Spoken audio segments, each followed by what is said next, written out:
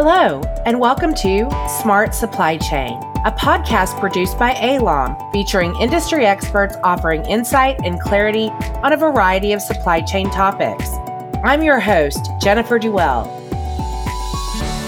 As an environmentally and socially conscious global supply chain services provider, ALOM offers Six Sigma quality, technology leadership, flexibility, and true customer focus. ALOM delivers its clients' products flawlessly, enriching the end user experience and upholding their brand reputations. Our guest expert is Hannah Kane, CEO of ALOM. Thank you for being here today with me, Hannah. Absolutely, my pleasure. 2022 is ALOM's 25th anniversary. How does that make you feel? Oh, it makes me feel like I must have been very young when we started ALOM. I can't believe 25 years flew by. I'm looking back and I'm very proud of the team and where we're at now and what we accomplished. And yet I also feel that it was a lot of work going to everything we did. Did you always want to be an entrepreneur? Yeah, I think my dream really started very early on. I mean, I'm saying back when I was 4 years old, and I'm not sure I had any idea about what an entrepreneur was, but I started really early dreaming of running my own company. That was my dream. I never thought about Prince Charming. I never thought about a lot of other things, but really running my own company and maybe even thinking about being in a different environment than where I grew up always was attractive to me. Talk with me a little bit about the allure of supply chain as an industry and how you ended up in supply chain.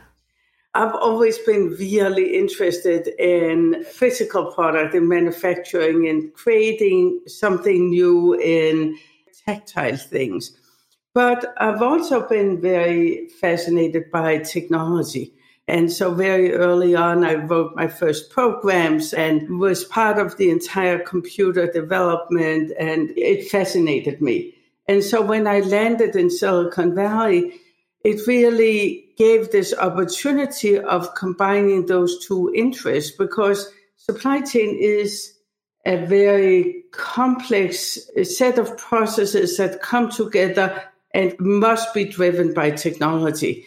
I realized very early on that technology was a really key element in supply chain. And when we started ALOM, we probably became the first company in the world to do the customer portals. At the time, it was called extranets. The term customer portal is much newer.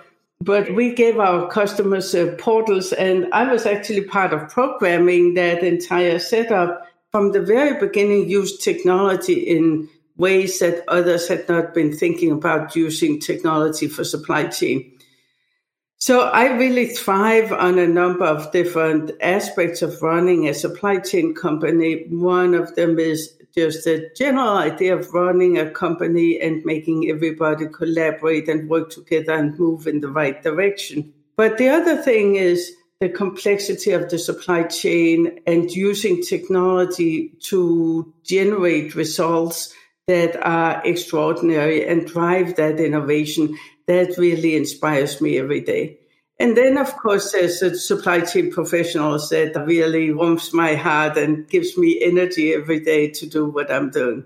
So let's talk a little bit about risk. Most people would agree that there's a pretty high level of risk that people take on when they start new businesses. How do you think about risk? I grew up in a home where my dad was in concentration camp, had been in concentration camp during the Second World War. He was born in Germany, fled the Nazis, but was caught in my native country, Denmark, and captured, taken to concentration camp, almost died in concentration camp, and his entire family was wiped out, and he really got a bad start in life. And when I grew up, I kept thinking, I'm so privileged, growing up under much, much better conditions than he was. I have all these opportunities in front of me, and my biggest risk in life is to not avail myself of those opportunities. My biggest risk is to not be the best that I can be and just really leverage all the opportunities in front of me. And so I've been very driven by looking at business and my life that way. But you can also mitigate risk. You can think through the risk. You can have contingency plans. So there's a lot of different ways of thinking about risk. But what it boils down to, Jennifer, it was a big risk I took when starting Alom. As far as perseverance goes, overcoming obstacles, there is a point when you have to acknowledge that it's time to try something new, that what you're doing isn't working. When it comes to perseverance, you need to, of course, evaluate at all times whether you are doing the right thing and are you on the right course. I'm always going in and looking at whether we are on the right course and doing the right thing. One of the big dangers when you run and grow a company, especially over the last couple of years, we've grown really fast. Are you just band-aiding things, or are you really operating at the new level you're at? And what are the new opportunities and new risks that you need to look at? So perseverance, where you're just doing the wrong thing over and over again, is of course wrong. You need to all the time look at whether you're doing the right thing. And for me, it's been always about doing the right thing and doing right by everybody around me. And it's also been about doing it the right way. So it's not just getting to the right goal or setting the right course, but it's also the way you're going about it. For instance, with respect for people around us, in a collaborative manner with suppliers and clients and so forth. Tell me a little bit about your first year of operations. What do you remember most vividly? Oh, we did a little bit build it and they will come. So we were standing with equipment and empty warehouses, and we gave tours showing potential customers where things would go and what they talked about our plans. So it was there was a little bit make-believe about it. But then we got some really big customers all of a sudden in very short order. We went from 0 to 200 miles per hour in no time, and we were just so tremendously busy. We took over one very big customer from one day to the next, literally, and we never missed a shipment for them. But it was a lot of work. I think the year went by in a blur. I think I had many work weeks with 80, 100 or even more hours, sort of thinking about whether it would pay to go home and sleep or should I just stay at work. And so it was very fast-paced, but also very exhilarating to go and have that type of very early success. So I'm always saying I had tremendous luck when we started Alom in getting these new customers in and getting off to the races in such a good manner. A good portion of things that happen in life are not necessarily the result of hard work or planning. I feel that there's a really big element of luck. What do you think about that? It's always easy when you look at others and see things going well for them and saying, oh, they're just lucky. And in the bigger scope of things, we are all lucky. So I think we have good luck and bad luck coming. And part of it is how do you react to it? So with good luck, what you do is you leverage it. So yes, we did get customers in and it was very lucky, but it wouldn't have helped us if we were not able to execute and if we didn't put that focus and effort into really executing. And, we have had our share of bad luck as well. We are headquartered in Silicon Valley, and when Silicon Valley went through its big downturn around the turn of the millennium, we were really hard hit. We had some very big customers go out of business, leaving us hanging without paying us. We lost a number of customers. We had become an e-commerce fulfillment pioneer, one of the first companies to do e-commerce fulfillment, and it came back and bit us. Pioneering is not always a good idea when you're just barely out of startup mode. So we almost went down because of that, and that took a lot of perseverance. I'm always telling entrepreneurs who come for advice that perseverance is probably one of the most important personality traits that an entrepreneur needs, because there are going to be obstacles and bad luck. So I'm thinking very much about bad luck is something you look at as an obstacle and overcoming. Work around it, you find a way around it, or you go through it and just grit your teeth and just get out on the other side. So I've always been thinking about, okay, so what's on the other side of this obstacle and how do I get there? When you started Elam 25 years ago, how did you define success? I had some visions what Elam could be. Of course, a little bit of that was size, but I more define success around quality and being a leader and innovation. My vision was to have a supply chain company that was very collaborative, could work with all the different stakeholders that are involved in supply chain and to make everything come together. I had this weird vision back then that maybe you could produce and deliver goods within 24 hours all over the world. I was actually laughed at quite a bit.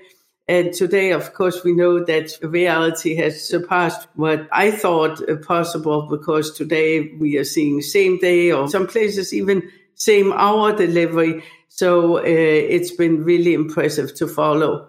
The other thing I looked at was, of course, a global footprint. And so that's why we have invested so much in doing the global footprint and making sure we can serve our customers any place in the world. And then, of course, technology, right? So technology is near and dear to my heart. How are we staying a technology leader in supply chain, creating these very customized solutions? Part of my vision for Elam was really customization and having very in-depth relationships and customizing the supply chain for each client. So our responsiveness and our ability to meet customers' exact needs really at the top of my success criteria. So would you say that your definition of success today is the same that it was 25 years ago? I think the bar has been raised very considerably since 25 years ago, where supply chain was barely an industry and barely a term. But certainly the base values of collaboration, having highly skilled staff members and collaborating with all the stakeholders is very, very key to us still. And then quality was a cornerstone of our startup values, and quality is still a core value today. Certainly the speed with which we can work and communicate and react is much, much faster today than it was when Elam was born. And we have much higher volumes and much bigger footprint and much more ability to deliver at a higher level. And the competition has also certainly followed us to those levels. So we need to continue to innovate. And I know that there's going to be a lot of interesting innovation coming over the next 10 years. I am very curious of what you consider to be Elam's biggest success. There are different levels of successes. The competency of the team now and the way everybody's collaborating at a very high level, I consider key success. What we've been doing for our customers, sometimes bordering on impossible, sometimes so impossible that we laughed when we got the assignment. Also, the quality levels and service level we have delivered over time, I would consider a huge success. Personally, I feel seeing staff members grow. I saw the babies being born and now they are in their 20s. That's a fantastic feeling. And being part of supporting these families as a company has been very satisfying for me. One of my premises when starting Elam was creating a company that did right by everybody in the ecosystem. So our strong sustainability program, our supplier diversity, where we are reaching out into underserved communities and getting more of our spend out to the underserved communities. And certainly just our overall relationship in both the general supply chain community, but also in the communities where our facilities are located, where we are part of the landscape and certainly support different social functions in those areas. That's very important for me also as a success criteria. Talk with me a little bit about the importance of having a really strong support system. You cannot do supply chain alone. It's a collaborative sport, but that's true for really any company. If you try to just do it alone, you just cannot do that. So you need to have a collaborative approach, but you also need to have people behind you standing in your court. That doesn't mean that they need to always agree with you. On the contrary, they just need to have your best interest at heart at all times. They need to be focused on how to make you successful and being willing to do it on your premises also. Having that type of support network is really important, both mentally, but also to help you see blind spots and understand which opportunities there are out there. And having that support network that says, but have you thought about something is tremendously important. So very early on, I signed up for different organizations where I would have that support network. I pulled on my friends. My husband was very supportive. I pulled on a lot of different resources. And I also very early on got a coach and got part of some networks that really were focused on making each other successful. And that's a model that I've continued to this day, where I'm part of networks that help each other and support each other. And it's been one of the biggest pieces of satisfaction for me personally is when I can help others, either internally in the company or externally. And certainly those networks have provided ample opportunity for that. And I've also got a lot of support from the networks.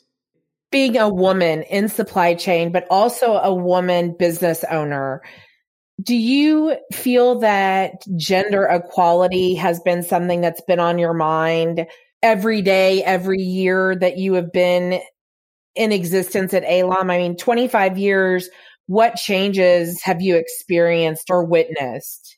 Oh, lots of changes. And I want to say that today I don't personally sense any real setback of being a woman in supply chain. I would say almost on the contrary. But back when we started ALOM, now that was another story. We had people call in and ask for Mr. ALOM, if you can believe that. And when that ended up on my phone line, I would invariably transfer to some male who could answer that call. And so whoever asked for Mr. ALOM didn't, in fact, get to speak with the owner. Just when ALOM started, certainly I had a number of people who had a hard time dealing with a woman trying to start a supply chain company. And several of them, the hesitation was so big that I ended up deciding I could not do business with them. I've done some calculations on some of them. The biggest deal that somebody lost with ALOM because of bad management of the relationship, sort of not feeling they could do business with a woman, I think they lost up to $20 million worth of business over the years. And so I always feel that if somebody discriminates, it's really their problem. And I just went and found another supplier, and that was fine. I think the person who discriminates actually is ending off worse than the person who's being discriminated against. Being a woman in supply chain has also given me some real advantages because I very early on saw more talent in women, in female applicants for jobs and female partners. And so this gave me the opportunity to hire really great staff members that others overlooked. And listen, it's not just a gender issue, it's also a racial issue, a minority issue, an issue with just seeing potential in people. And it allowed me to build a team that is very diverse, but also very competent, because these were job applicants who back in the days were put aside and not considered, or if they were considered at a lower salary level. And so this gave me some opportunities. So to this day, we have about 60% female, 40% male employees. Very, very unusual in supply chain. The ability to identify potential, how important is that? Oh, I think it's very important. But listen, we all have potential. We all have potential to do more, and being able to see what really will make a person successful in what they're doing and how we can leverage that is another way of looking at potential. It was part of why I took the initiative some 4 or 5 years back to start ALOM University, was to have the opportunity to grow the ALOM staff members into the next level of competency. And so potential is not just something people have or they don't have. I think everybody has potential. Hiring somebody who has a lot of potential and really wants to achieve their very best is certainly a very important parameter for any company.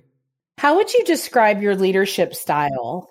I'm not the right person to describe my personal leadership style, but I like to collaborate. I like to see others succeed. So I am very much into providing the tools and the support and the staff for anybody to succeed in their job function. I like to be part of innovation and driving the company forward.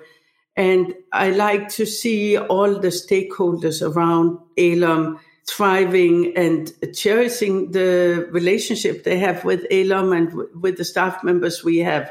And so those type of things are very important to me. So I think leadership is not just relationship internally, it's also how you treat everybody in the entire ecosystem that's the company. You're an optimist, and I fully embrace that fact. But even optimists get discouraged sometimes or have bad days. And I'm curious, how do you manage to keep your team motivated when you yourself might be discouraged?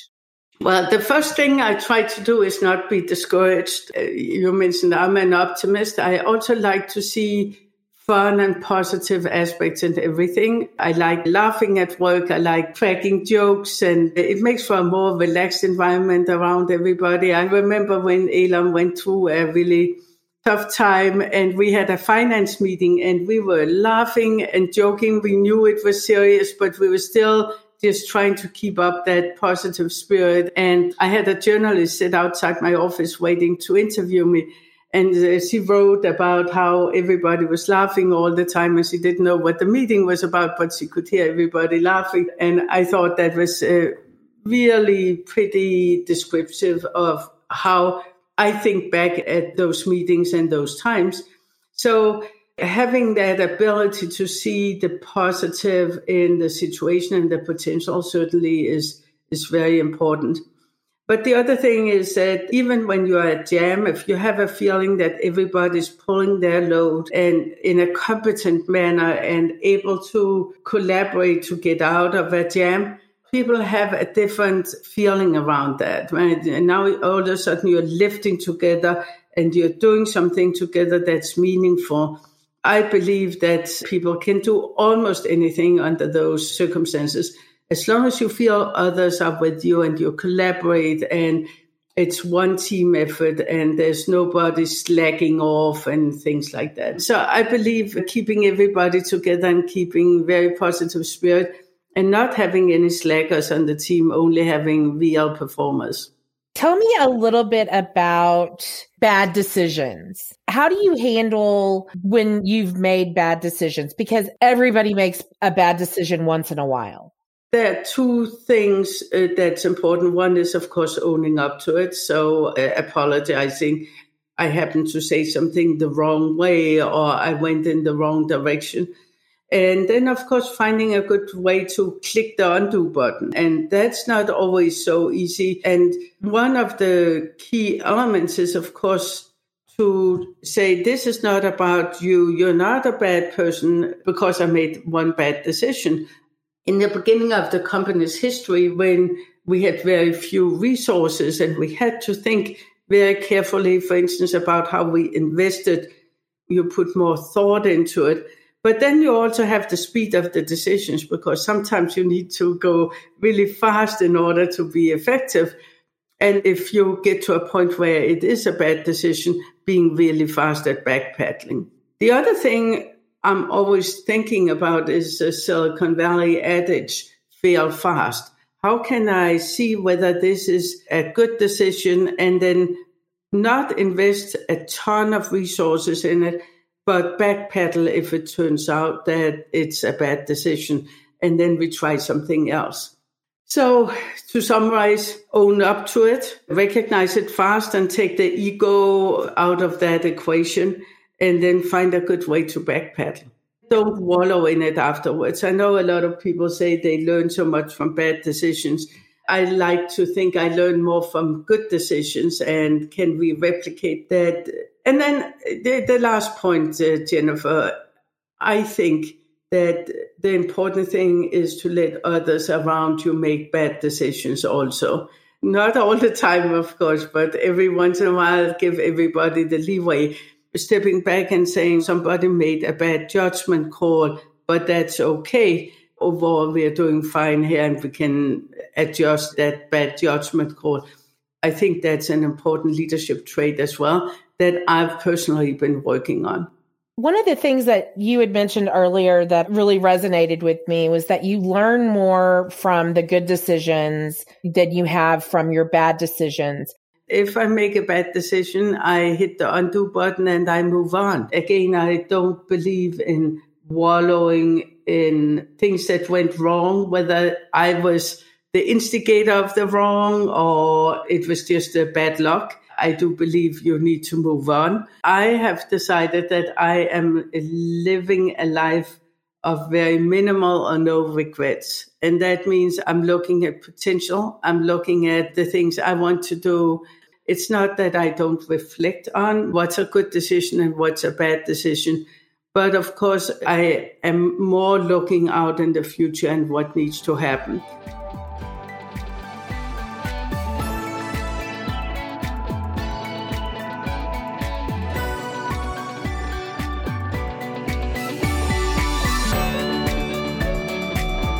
Thank you for listening to this episode of Smart Supply Chain.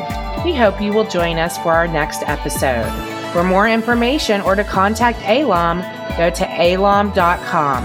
That's ALOM.com.